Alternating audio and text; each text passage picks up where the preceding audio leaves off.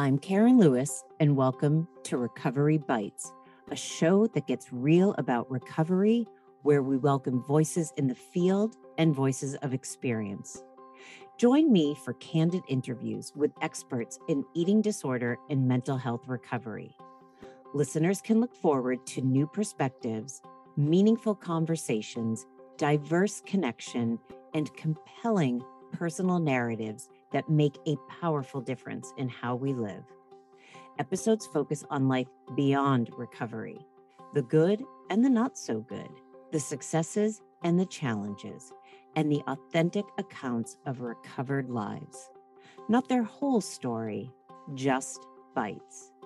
I'm also excited to announce that the Karen Lewis Eating Disorder Center is expanding throughout the country. If you are an experienced, well-trained therapist with lived experience whose clinical approach aligns with the values represented in these podcast episodes, or if you are seeking treatment, we would love to hear from you. Please go to our website, KarenLewisEDC.com. All right, everyone, here we go. This is an incredible episode. My guest for today is Dr. Maureen Rubin, and we talk about the most fascinating parts of childhood, neuroscience, neglect, all these things that go into our little souls and little psyches and form the concept of who we think we are. So I'm really excited about this episode, so let's jump right in. Here we go. Good afternoon, everyone, and welcome to another episode of Recovery Bites. I am sitting here right now with this incredible soul, and you've all heard me say many times on this podcast, you do not have to have had an eating disorder to be an incredible eating disorder therapist. And we have evidence of that today. My guest is Dr. Maureen Rubin. Mo, welcome to the show. Thank you for having me, Karen. I am really honored to have you here. I'm honored to be sitting across from you. I haven't seen you in many years. We've worked together, and it's just this is why I find myself so lucky doing this podcast. But Maureen, well, by the way, everyone, we are going to call her Mo. That's what we've all called her for years and years and years. So Mo, tell the listeners a little bit about who you are and what you do. My name is Dr. Maureen Rubin, but I prefer to go by Mo. And I've been working with those who are in recovery from an eating disorder since about 2008. I got into working with those who want to recover from an eating disorder because I used to be a professional dancer in another life. And in the dance world, so many young women grew up in an environment where eating disorder behaviors and a focus on body image and performance and belonging and acceptance was part of the environment that I spent many of my formative years in. I consider myself to be very lucky that I didn't end up developing an eating disorder. I just didn't have the temperament for it, to be honest. But I'm in private practice. I love what I do. And a lot of my approach to helping folks recover from their eating disorder is a process that I call piecing yourself back together again. Piecing being PEACING. So can you share with listeners what that means, that beautiful piecing yourself back together? Sure. Well, I would say that I don't neatly fit into a professional category, right? I work as an eating disorder therapist, having never had an eating disorder, and I'm very into neuroscience, but I'm also very spiritual. And so for me, I kind of combine all of these different elements into a unique experience where I kind of help people by looking at their mind, body, spirit connection. And so I can go into a little bit about what I mean when I say that. And that's the process of piecing yourself back together.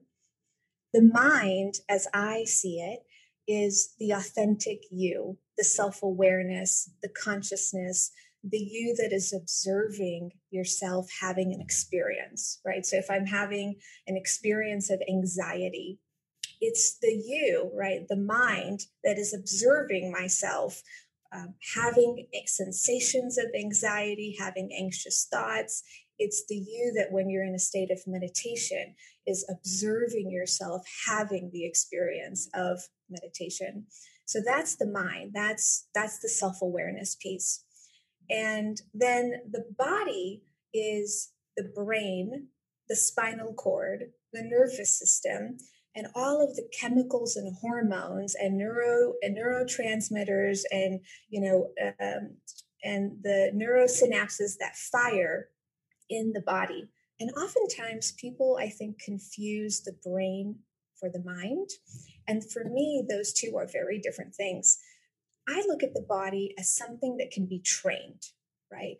That the body has the ability to get habituated, that the body has likes a predictable future, that the body likes routine. The body likes to think the same thoughts and have the same chemical releases and have the same sensations, almost like clockwork.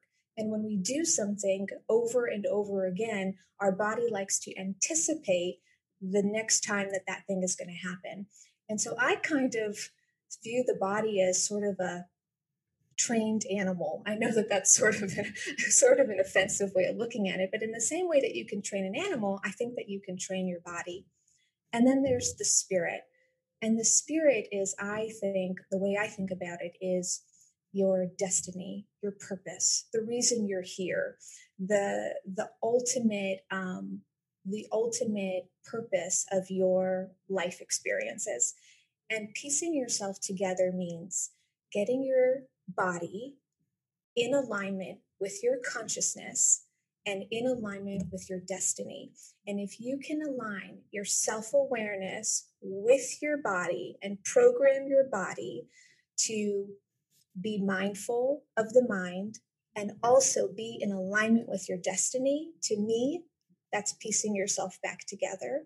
And to me, that's the process of finding authentic power, really recovering and getting back something that was taken from you.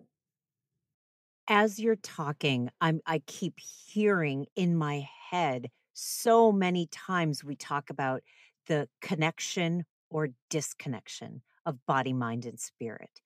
And the way you explained it, to look at each piece separate and individual, that's where distress comes from or disorder. If we are only living in body or mind or spirit, we're out of balance and almost frantically trying to find balance. That's what was coming to my mind while you were talking. I don't know if you have anything to add to that. Yeah, I mean, the word that I use to describe it is sort of incoherence, right? Our energetic bodies are scattered. We're all over the place. And we all human beings have had that experience where we feel disconnected from our purpose, out of control with our bodies and brains and nervous systems, and disconnected from our higher self, right? And when that happens, we experience distress, dis-ease, disconnection, pain, all of the things that are sort of go along with imbalance, which is exactly what you're saying. I would never say something comes out of one specific thing because we are very complex beings. Um, but I do know that you work a lot around childhood emotional neglect. And the other thing I'm thinking as we're having this conversation is when we look at toddlers, young kids that so far have not experienced trauma or neglect. They are so free in their body. They're so free in their voice. They're so free in their hunger and fullness. They're so free in play. Do you think it's from early childhood emotional neglect where the pieces, now I'm saying PIECES, start separating and compartmentalizing? I think it's definitely part of the storm. I think it's definitely a piece of the puzzle for many, many people. And I think that, there are seven human needs, as I like to describe them. The first one is, the first one is air. We need air, and we need water, and we need food, and we need sleep, and we need shelter. And after all of those needs, there are two kind of other needs that are equally as important, which is connection and expression. And if we're not able to feel connected to those around us, and we're not able to express ourselves, whether it's our emotional self or our spiritual self or our authentic self, because we grew up in an environment where the self was either rejected or didn't feel safe or whatever that was, that then leads to a deficit in some way. And so in my work, when I work with folks who have an eating disorder, I'm looking for trauma. And when I say trauma, I mean something very specific. Say a little bit more when you say so. And forgive me if I'm confusing. When I think about trauma with my clients, or even from my own experience in life, we've talked about this on the show before as well. There's big trauma, big T trauma, and little T trauma. And I think it's the little T traumas that nobody is immune to, but we don't attend to it enough because we think, oh, it was just they just got their feelings hurt, or someone just made fun of them. It's no big deal. They'll move on, or they got scared. Are you saying that there's like a specific trauma that you go to? Is that how you're referring to it? Yeah. So for me, trauma in the simplest form is trauma is anything that dysregulates the nervous system. And so there could be abuse, right? Abuse is easy to see because abuse is an event that occurs. So there's either physical abuse, and most people have a memory of physical abuse, or there's sexual abuse, and there's a memory of sexual abuse. There's something that took place that you can consciously draw a direct line to and say, I know this impacted me. Childhood or developmental emotional neglect is the absence of something that should have happened. And so you can't have a memory of something that never happened that should have happened in order for a person to develop and experience a healthy kind of psychological development. Validation, feeling seen, feeling heard. If that isn't a part of that person's story, they're not going to walk into the office saying, I have a memory of something that should have happened that didn't happen. Most of the time, they'll say things like, my childhood was fine. I was bullied in school. Maybe I felt a little overweight starting around 9 or 10 years old, but overall, my childhood was fine. I have very loving parents and I grew up in a good home. And I don't understand why I have an eating disorder because I've never had trauma and I can't find a big T trauma and I don't have abuse. And for me, when I hear that, I immediately go to, well, what dysregulated your nervous system? What lack of self-soothing did you experience? What lack of comfort or validation did you experience that that should have happened, that didn't happen? For me, most of my clients will not have some sort of major big T trauma as part of their story. But what we do together is we look for, and I teach about emotional neglect. I teach about healthy validation and healthy parenting. I teach about self-soothing and what should have happened in childhood and didn't. And that helps people piece their story together and helps them understand what was missing that should have been there in order for healthy development. I know you also do a lot of work with core beliefs. Is that where the core beliefs come from in these moments of either, dysregulation of our nervous system? We suddenly an event happens that really nobody knows about, and we think, oh, this is me. Like an example I'll give is that, I've often said to clients before, you know, if you were on the playground and you were like 6 years old and suddenly a bunch of kids started teasing you and then they ran away and they kept playing hopscotch or whatever. And that wasn't a big major event externally, but internally, that could have been where the core belief comes from. I'm not good enough. People are going to Yes. make fun of me. It is my fault. Is this what we're talking about here? Yeah. So from my perspective, if you look at the body and the brain, in my belief, and this is backed by neuroscience, is that when we come into the world up until the age of 6, we don't have any expectations or any associations of what should happen. The world is sort of a blank slate for us. And we learn about things. Our brain, our spinal cord, our nervous system learns about things and develops neuronal connections based on positive and negative experiences. So I'll give you an example. When a baby is born and a baby cries, it doesn't cry because it knows that the bottle will come and that's how to get food. It cries because that's its instinct. The baby's instinct is to cry, to express itself when it has a need. And then, just by coincidence, mommy comes or daddy comes or whoever, parent comes with a bottle, and the baby then learns very quickly, if cry, then food. And it repeats that process. If I cry, then I get food. And then those neurons, whatever fires together, wires together. So that experience teaches something. And that's part of the training, the programming that we all get. If this, then that. That happens to be a positive association because it's for our survival. It's something that we learn that's good for us. A negative association is what I think of when I think of trauma, right? So when I was a little girl, I walked into the kitchen unsupervised. I don't know why, but I walked into the kitchen unsupervised and I saw something on the stove that I wanted to eat. And when my brain looked at the stove, it saw stove, but it didn't have any association with it. I didn't know what would happen if I touched it. I had no kind of past record for that. And so I touched the stove, I got burned.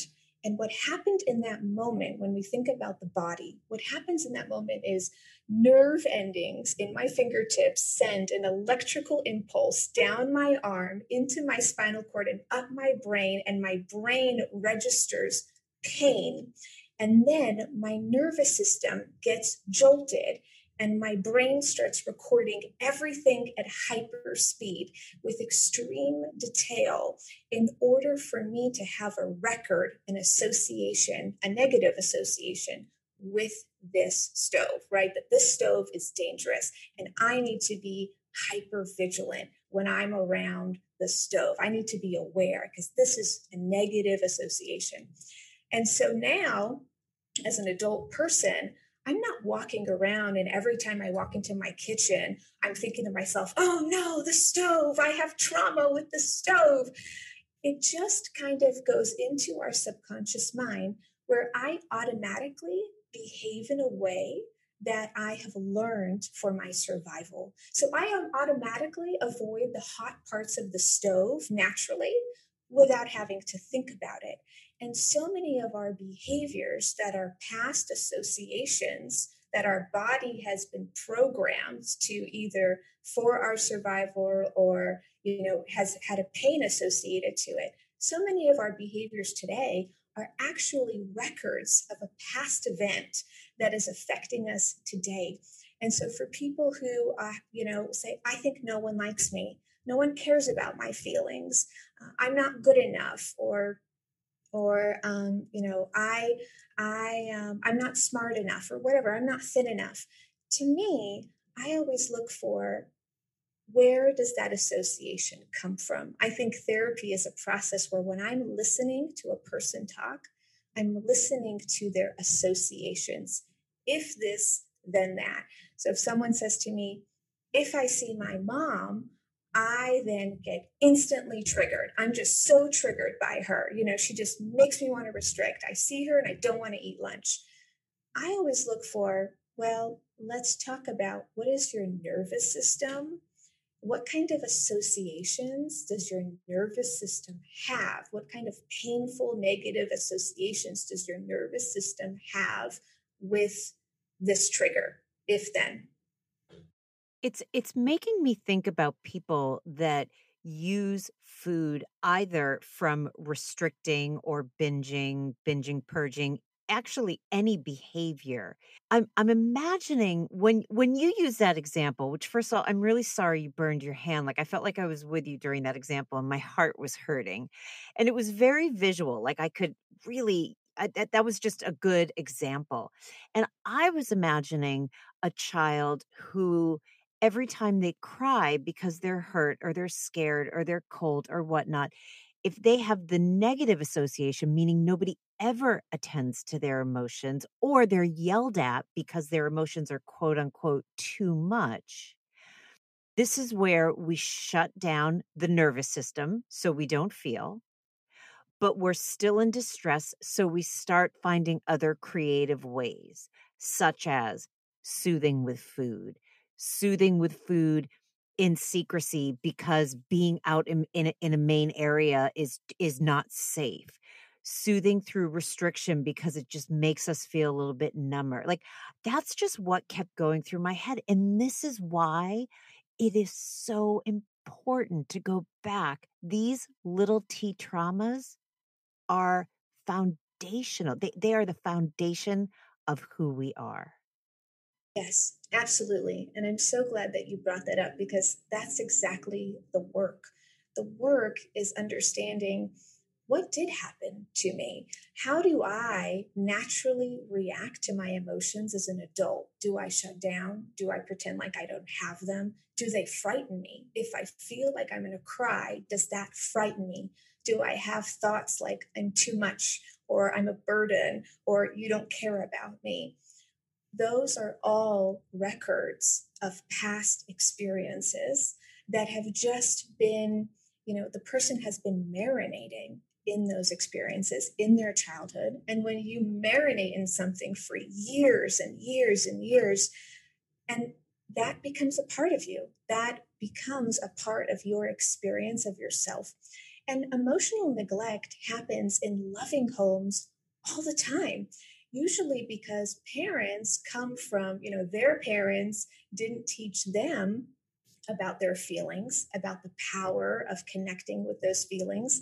And so this kind of becomes a generational trauma, right? Where you might, your kid might cry and you might say, don't cry, right? Don't cry, or go to your room, right? And, wipe those tears off and put a smile on your face, right? Those moments are for a little kid very life threatening. And the nervous system is kind of designed to think about life or death, right? And so if I'm crying and I'm a little kid and I sense that I'm being rejected, or I sense that my caregiver that I'm dependent on is displeased or is angry with me or is shut down, or even if my caregiver becomes overly emotional, that then dysregulates my nervous system. I form a mental record of that, and I learn how to survive in that environment and find other ways to regulate my nervous system outside of the relationship. But I do have to find other ways to regulate my nervous system. And in my experience, the precursor to any addictive behavior is learning to tune out. If my mother or my caregiver is distressed, tormented, depressed, anxious, stressed, as an infant, as a young child, I can't say, mom, that really dysregulates my nervous system, gives me a lot of anxiety. Could you please regulate your nervous system, right? So that I can feel safe here. But as an infant, I don't have the ability to do that. I'm sort of stuck in my environment. And so I learn to tune out. I learn to disconnect. I learn to numb out. And I think that that's really the precursor for all addictive tendencies later on in life. We just learn not to be present because the environment we're in is too dysregulating for our nervous system. It reminds me one of the things that have come from the pandemic and all of us being virtual is I'm actually I'm privy to what happens in my clients' homes now, right? Like I'm in their home with them almost. And I've had clients that live in very chaotic households, and I can hear it while I'm in session with them. I can hear the chaos, I can hear the screaming, I can hear doors slamming, and it's as if nothing's happening for the client. They don't even, because that's their way of surviving an environment that, regardless of what it's like, it's their family. So you have to find a way to adapt and survive. And that's what happens. They tune it out. But that also means you're tuning out everything. It's really hard to say, I'm going to excuse me, everyone, tune out some chaos, but I'm not going to tune out happiness, or I'm not going to tune out love. I'm not going to tune out curiosity. Like it's not, I don't even know where I was going with that, Mo. I'm so sorry. I just was thinking, like, it's it is a powerful survival skill, but it kills the soul. Yes, it really does, because it numbs us out and we become just, we're just trying to survive, which is not what we need in order to be in alignment with our purpose, right? In order to thrive, in order to be healthy, in order to be expressive and creative and create stuff and contribute, we have to be in a mindset that is outside of just operating off instinct and reactivity, right? If I'm in an environment where all I'm doing is being reactive to my environment, I'm not in a space that is conducive to my best self, right? The one that is creative and in the present moment, right? And so recovery, I think, is the process of really learning, how do I regulate my nervous system, and understanding this isn't my fault, right? This isn't my fault. This is a combination of a lot of different things. But how do I learn to regulate my nervous system in a way that is healthy, that can bring me peace? And there's lots of different ways to do that. But when you gave the example of the chaos, right, in the house, all of that, um, I forgot what I was going to say. You said something that really stood out to me.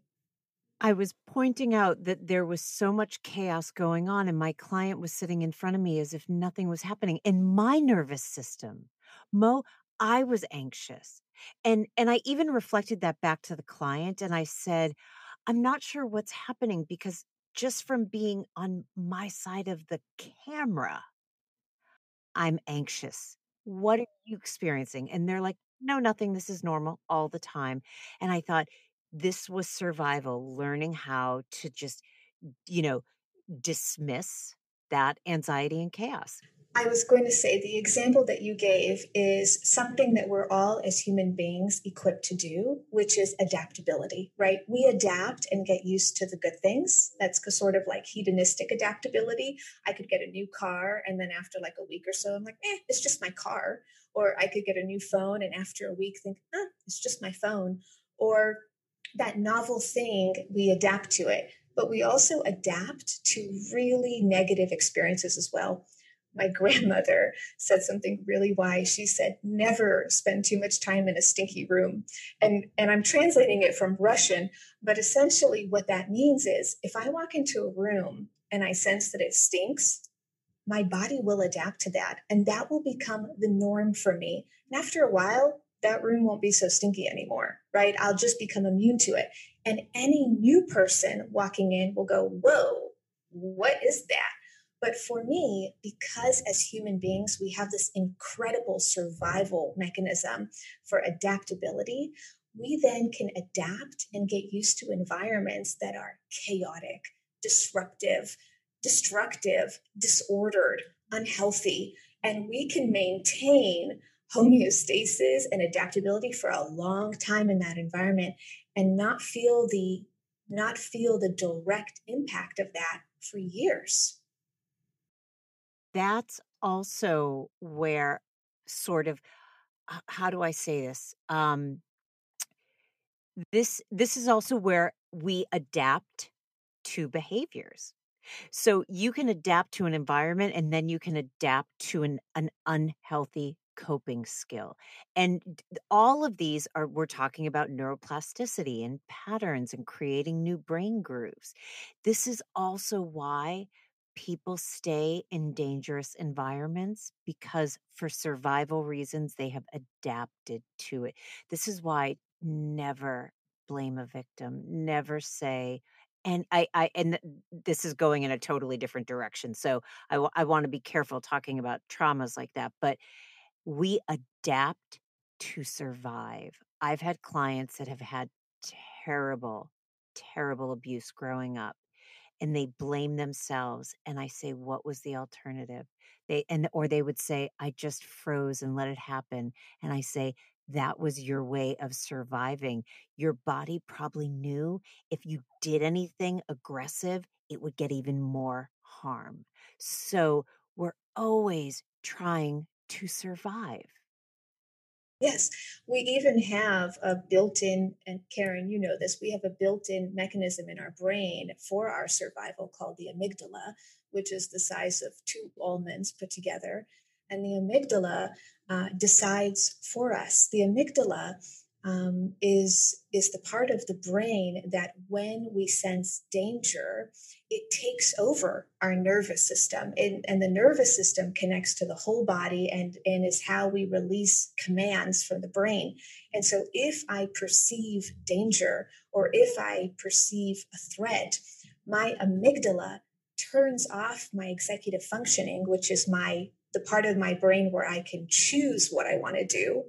And it just takes over my body. And the amygdala takes over my body, and it has sort of 5 reactions in the face of danger. Most people are familiar with fight or flight, right? But there's also freeze, fawn, and flop. And those are the reactions of the amygdala where I can't choose which one I want to do.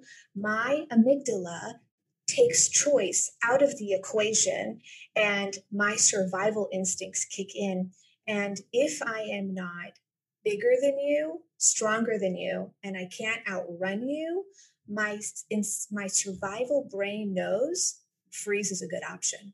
And if I freeze, right, that's not a choice. That happens, right? My amygdala takes over. And if I freeze, it ensures my survival in that moment. And many victims of abuse or assault, you're right, they later on blame themselves.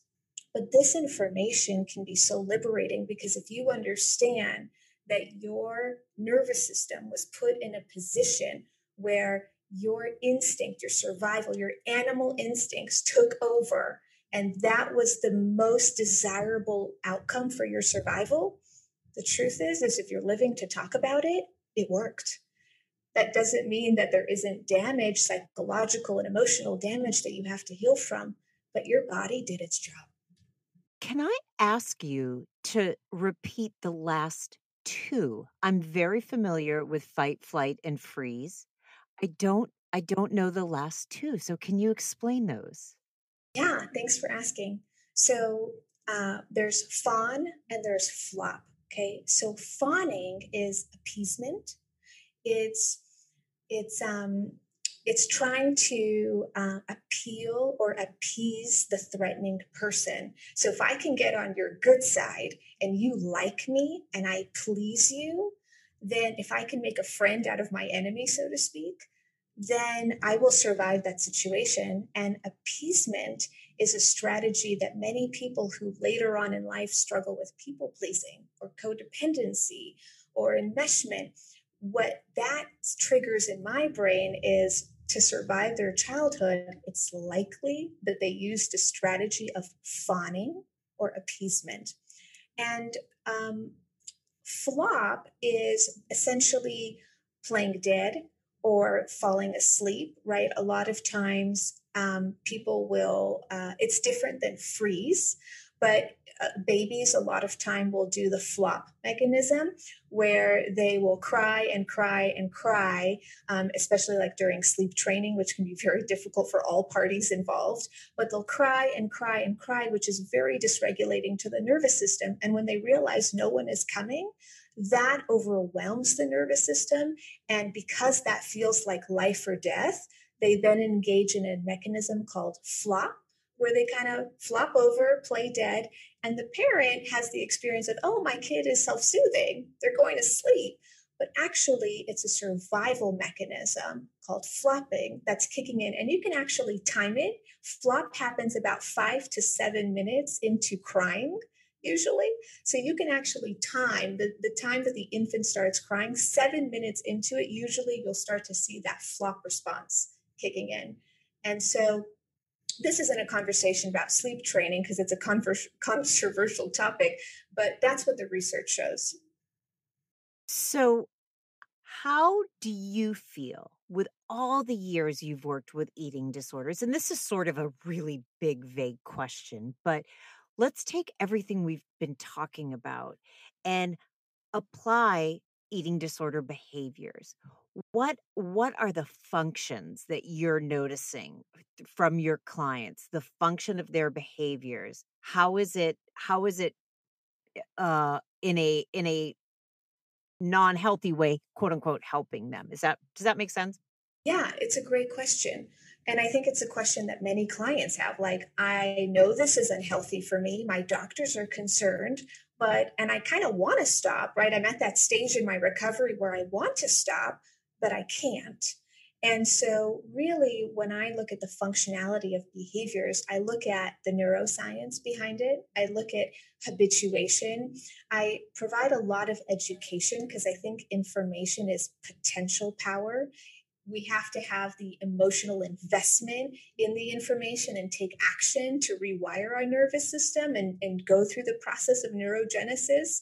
But essentially, information can be very, very powerful. So when a person this is sort of an example of what I see a lot.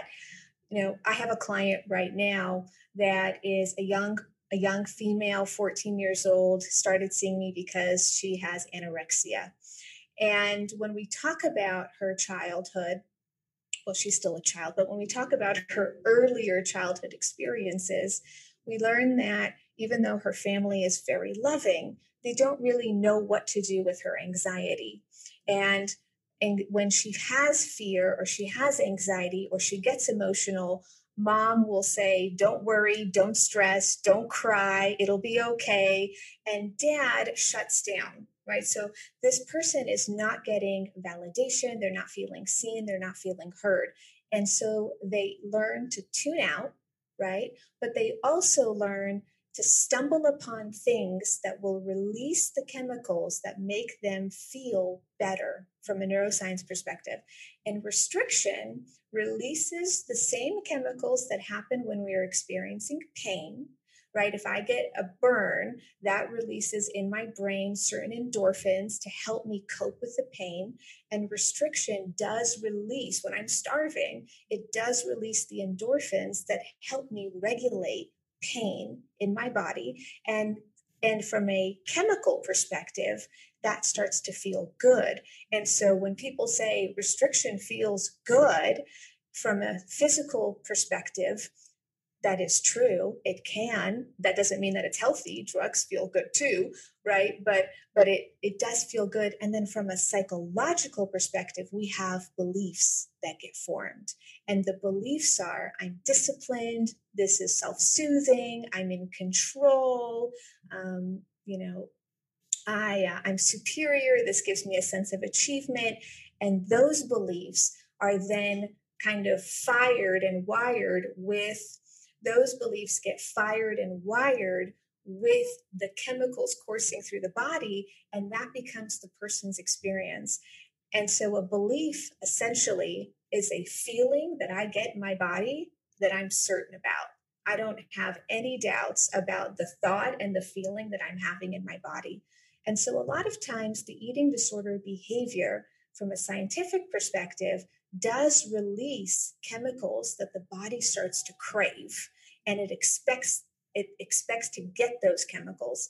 And then the person forms psychologically an identity and a belief system around that starts to kind of become who they think they are, giving them what I call pseudo mind body spirit connection, right? I think I have a purpose. So my eating disorder gives me that it fulfills, quote unquote, my spiritual need because I have a purpose and I have a destiny and I have desire. And I think I know what I want out of life. And then, physically, my body is trained to habitually do these behaviors.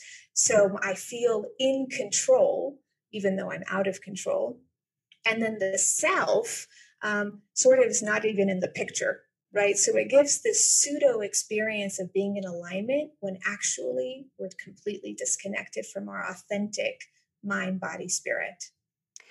It also, when we talk about it from neuroscience perspective, it explains a little bit. Like, I'm imagining if any loved ones are listening to this who have been, wringing their hands and being like, why can't they just stop?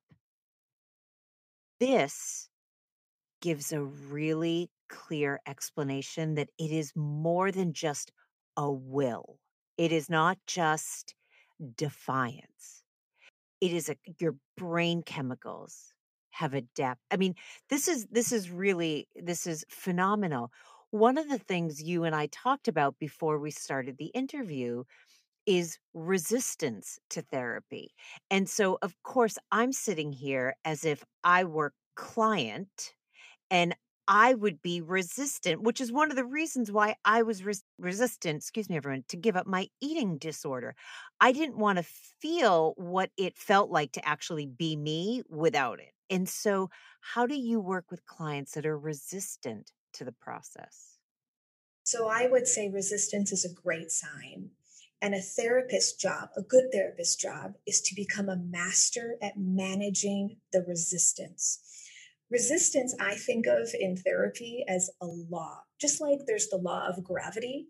Right now, I know that the law of gravity is applying to me, but I'm not really aware of it because I'm not trying to go against it.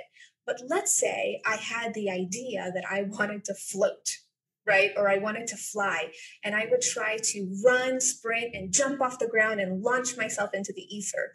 Immediately, I would have the awareness or the experience that gravity is going to bring me right back down to where I am because I'm trying to fight against a universal law. Resistance is the law that happens when we try to change. From a neuroscience perspective, my body likes a predictable future, right? Like a trained animal, my body likes to know a predictable future based on a predictable past. My body likes to be prepared for things and likes to know what's going to happen next. We call it habits, but that's the body's way. And so if we try to make a change, what automatically happens every single time when a person actually wants to make a change is they experience the sensation of resistance, that fear that just comes up inside of them that can be very scary if they want to make a change and maybe even frustrating, but it's a law. And so managing resistance in the session is about having an awareness. That's the first step. I'm aware that I'm experiencing resistance to this new thought. I'm aware that I'm experiencing resistance to this new feeling. I'm aware that I'm experiencing resistance to this new belief system. I have an awareness. I feel myself wanting to get out of the predictable future and create a change and do something different. And I feel that resistance in my body kind of sucking me back into the vortex of the predictable me. And anyone who's trying to make a change has experienced a law of resistance. And I have a personal example for this. When I learned about the power of meditation, I personally have always hated meditation. I have a hard time sitting in my body like we all do. And so I'm into the science, right? So I read the science. I understand on a logical level the power of meditation. And so I made a decision that instead of waking up in the morning and checking my phone, which admittedly I do, I decided I was going to meditate in the morning. So I was going to make a change, right? I was going to be a different person, a person who meditates in the morning, a healthier me.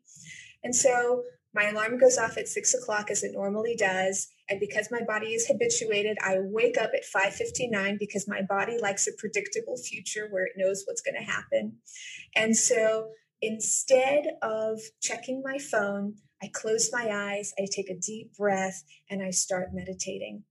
And immediately, my brain and my nervous system start producing thoughts like, don't you have an email coming in?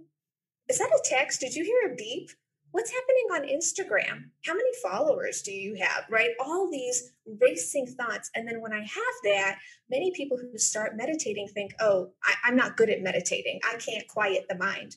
But in reality, what's actually happening is I've deviated from a habit that I have, and my brain is waiting for the hit of dopamine and the serotonin that it gets every morning at 6 o'clock when I look at my social media and see that I have 30 likes on a post. Okay, so my brain knows I get dopamine first thing when I wake up in the morning, and the animal, the body as an animal wants its treat, right? It knows, and so it will do everything in its power to trigger me into picking up my phone and doing what I always do.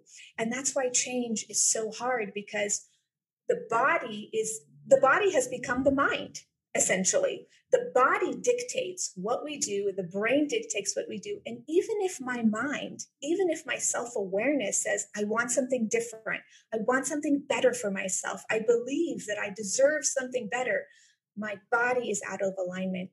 So the process, and it is a process, the process is slow, but the process is about rewiring those neuronal connections, doing opposite action, and also tolerating that you're going to take a step forward, you're going to have success, and then you're going to take a step back and go to those old behaviors. But all of us are not immune to our nervous system and to our brains. And most of us, we all have it. Most of us don't know how it works. And again, this goes back to the example you said earlier, which is a client will come in and say, I know this is bad for me. I know this isn't helping. It doesn't even feel good anymore, yet I can't stop. It's that habitual. And I mean, is our eating disorder behaviors habits? I think that's a very, in some sense, a little bit of a provocative way of ending the podcast soon. But, we habituate through neuroplasticity to ways that we whether they make us feel good or not. That's and for that instant, even if we know it's not going to be a long-term solution or relief, we want that instant interruption, relief for a moment, to give us almost like a reprieve from our distress.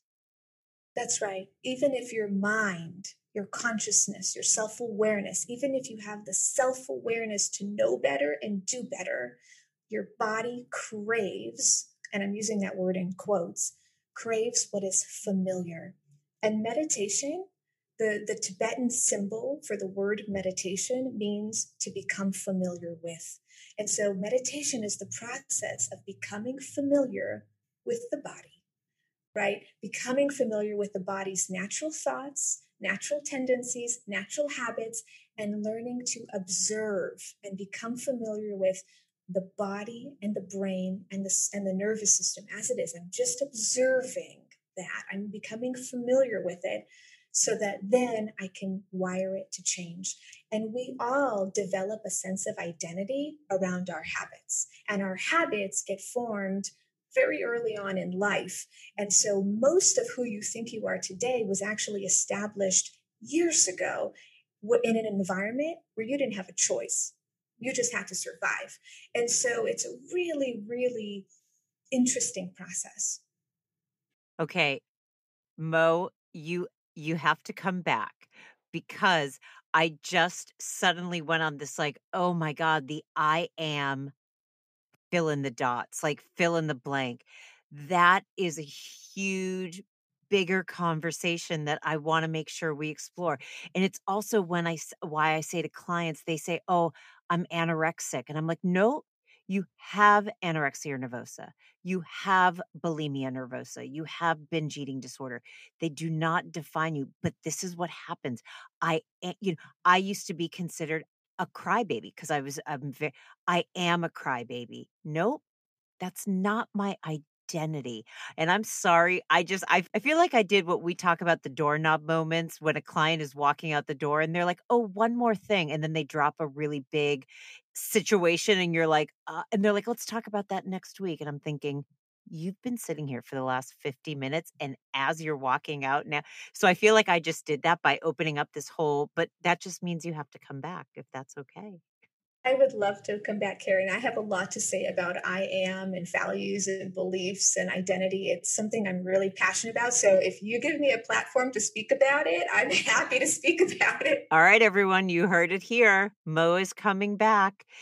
Since you are coming back, I'm gonna ask you, is there anything more that you want to say or anything I didn't ask that's not about what you're gonna return and talk about? Is there anything that I didn't ask you today? That's a great question. I would say, and I don't know that you didn't ask me this, but I would say that I would encourage listeners that if you're having the thought, if your self-awareness or your higher self, your wise mind, if you're having the thought that I want something better, even if you don't know how to get there, go to therapy, find a place where you can start to put an emotional investment in that thought so that you can start to change your life, because people can fully recover, as you know, and I have seen that and you have seen that, and there's no better time than the present. So if this is resonating with you, if you want more information, there's lots of resources I'm happy to share with your listeners about neuroscience and neurogenesis. And also I have I do some of this stuff on my Instagram, and so there's lots of places to get more information about this. Mo, you're fantastic. My heart is so full right now just because it's been years since we've seen each other, and just from this conversation, it was so rich. So I just want to thank you so much for being a guest on the podcast. Thank you, Karen. It means a lot to me. Well, your wisdom is very powerful for me. So anyway, I am going to close this up here, this little love fest that we're having. So that does it for another episode of Recovery Bites.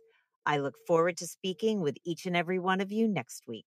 Take care and stay safe. We hope you enjoyed this week's episode of Recovery Bites. Be sure to visit recoverybitespodcast.com to join the conversation, access show notes, listen to past episodes, and more. You can also find us by searching for Recovery Bites on Apple Podcasts, Spotify, and major podcast streaming players. For weekly episode releases, you can follow us at Recovery Bites Pod on Instagram. If you're interested in becoming a guest on the show or to submit a guest request, please visit KarenLewisEDC.com/podcast sign up to begin the process. I'd also like to send out a heartfelt thank you to my producer, Jen Galvin. It is unbelievable the magic she does behind the scenes. All right, everyone. See you next week for another Recovery Bite. Thanks for listening.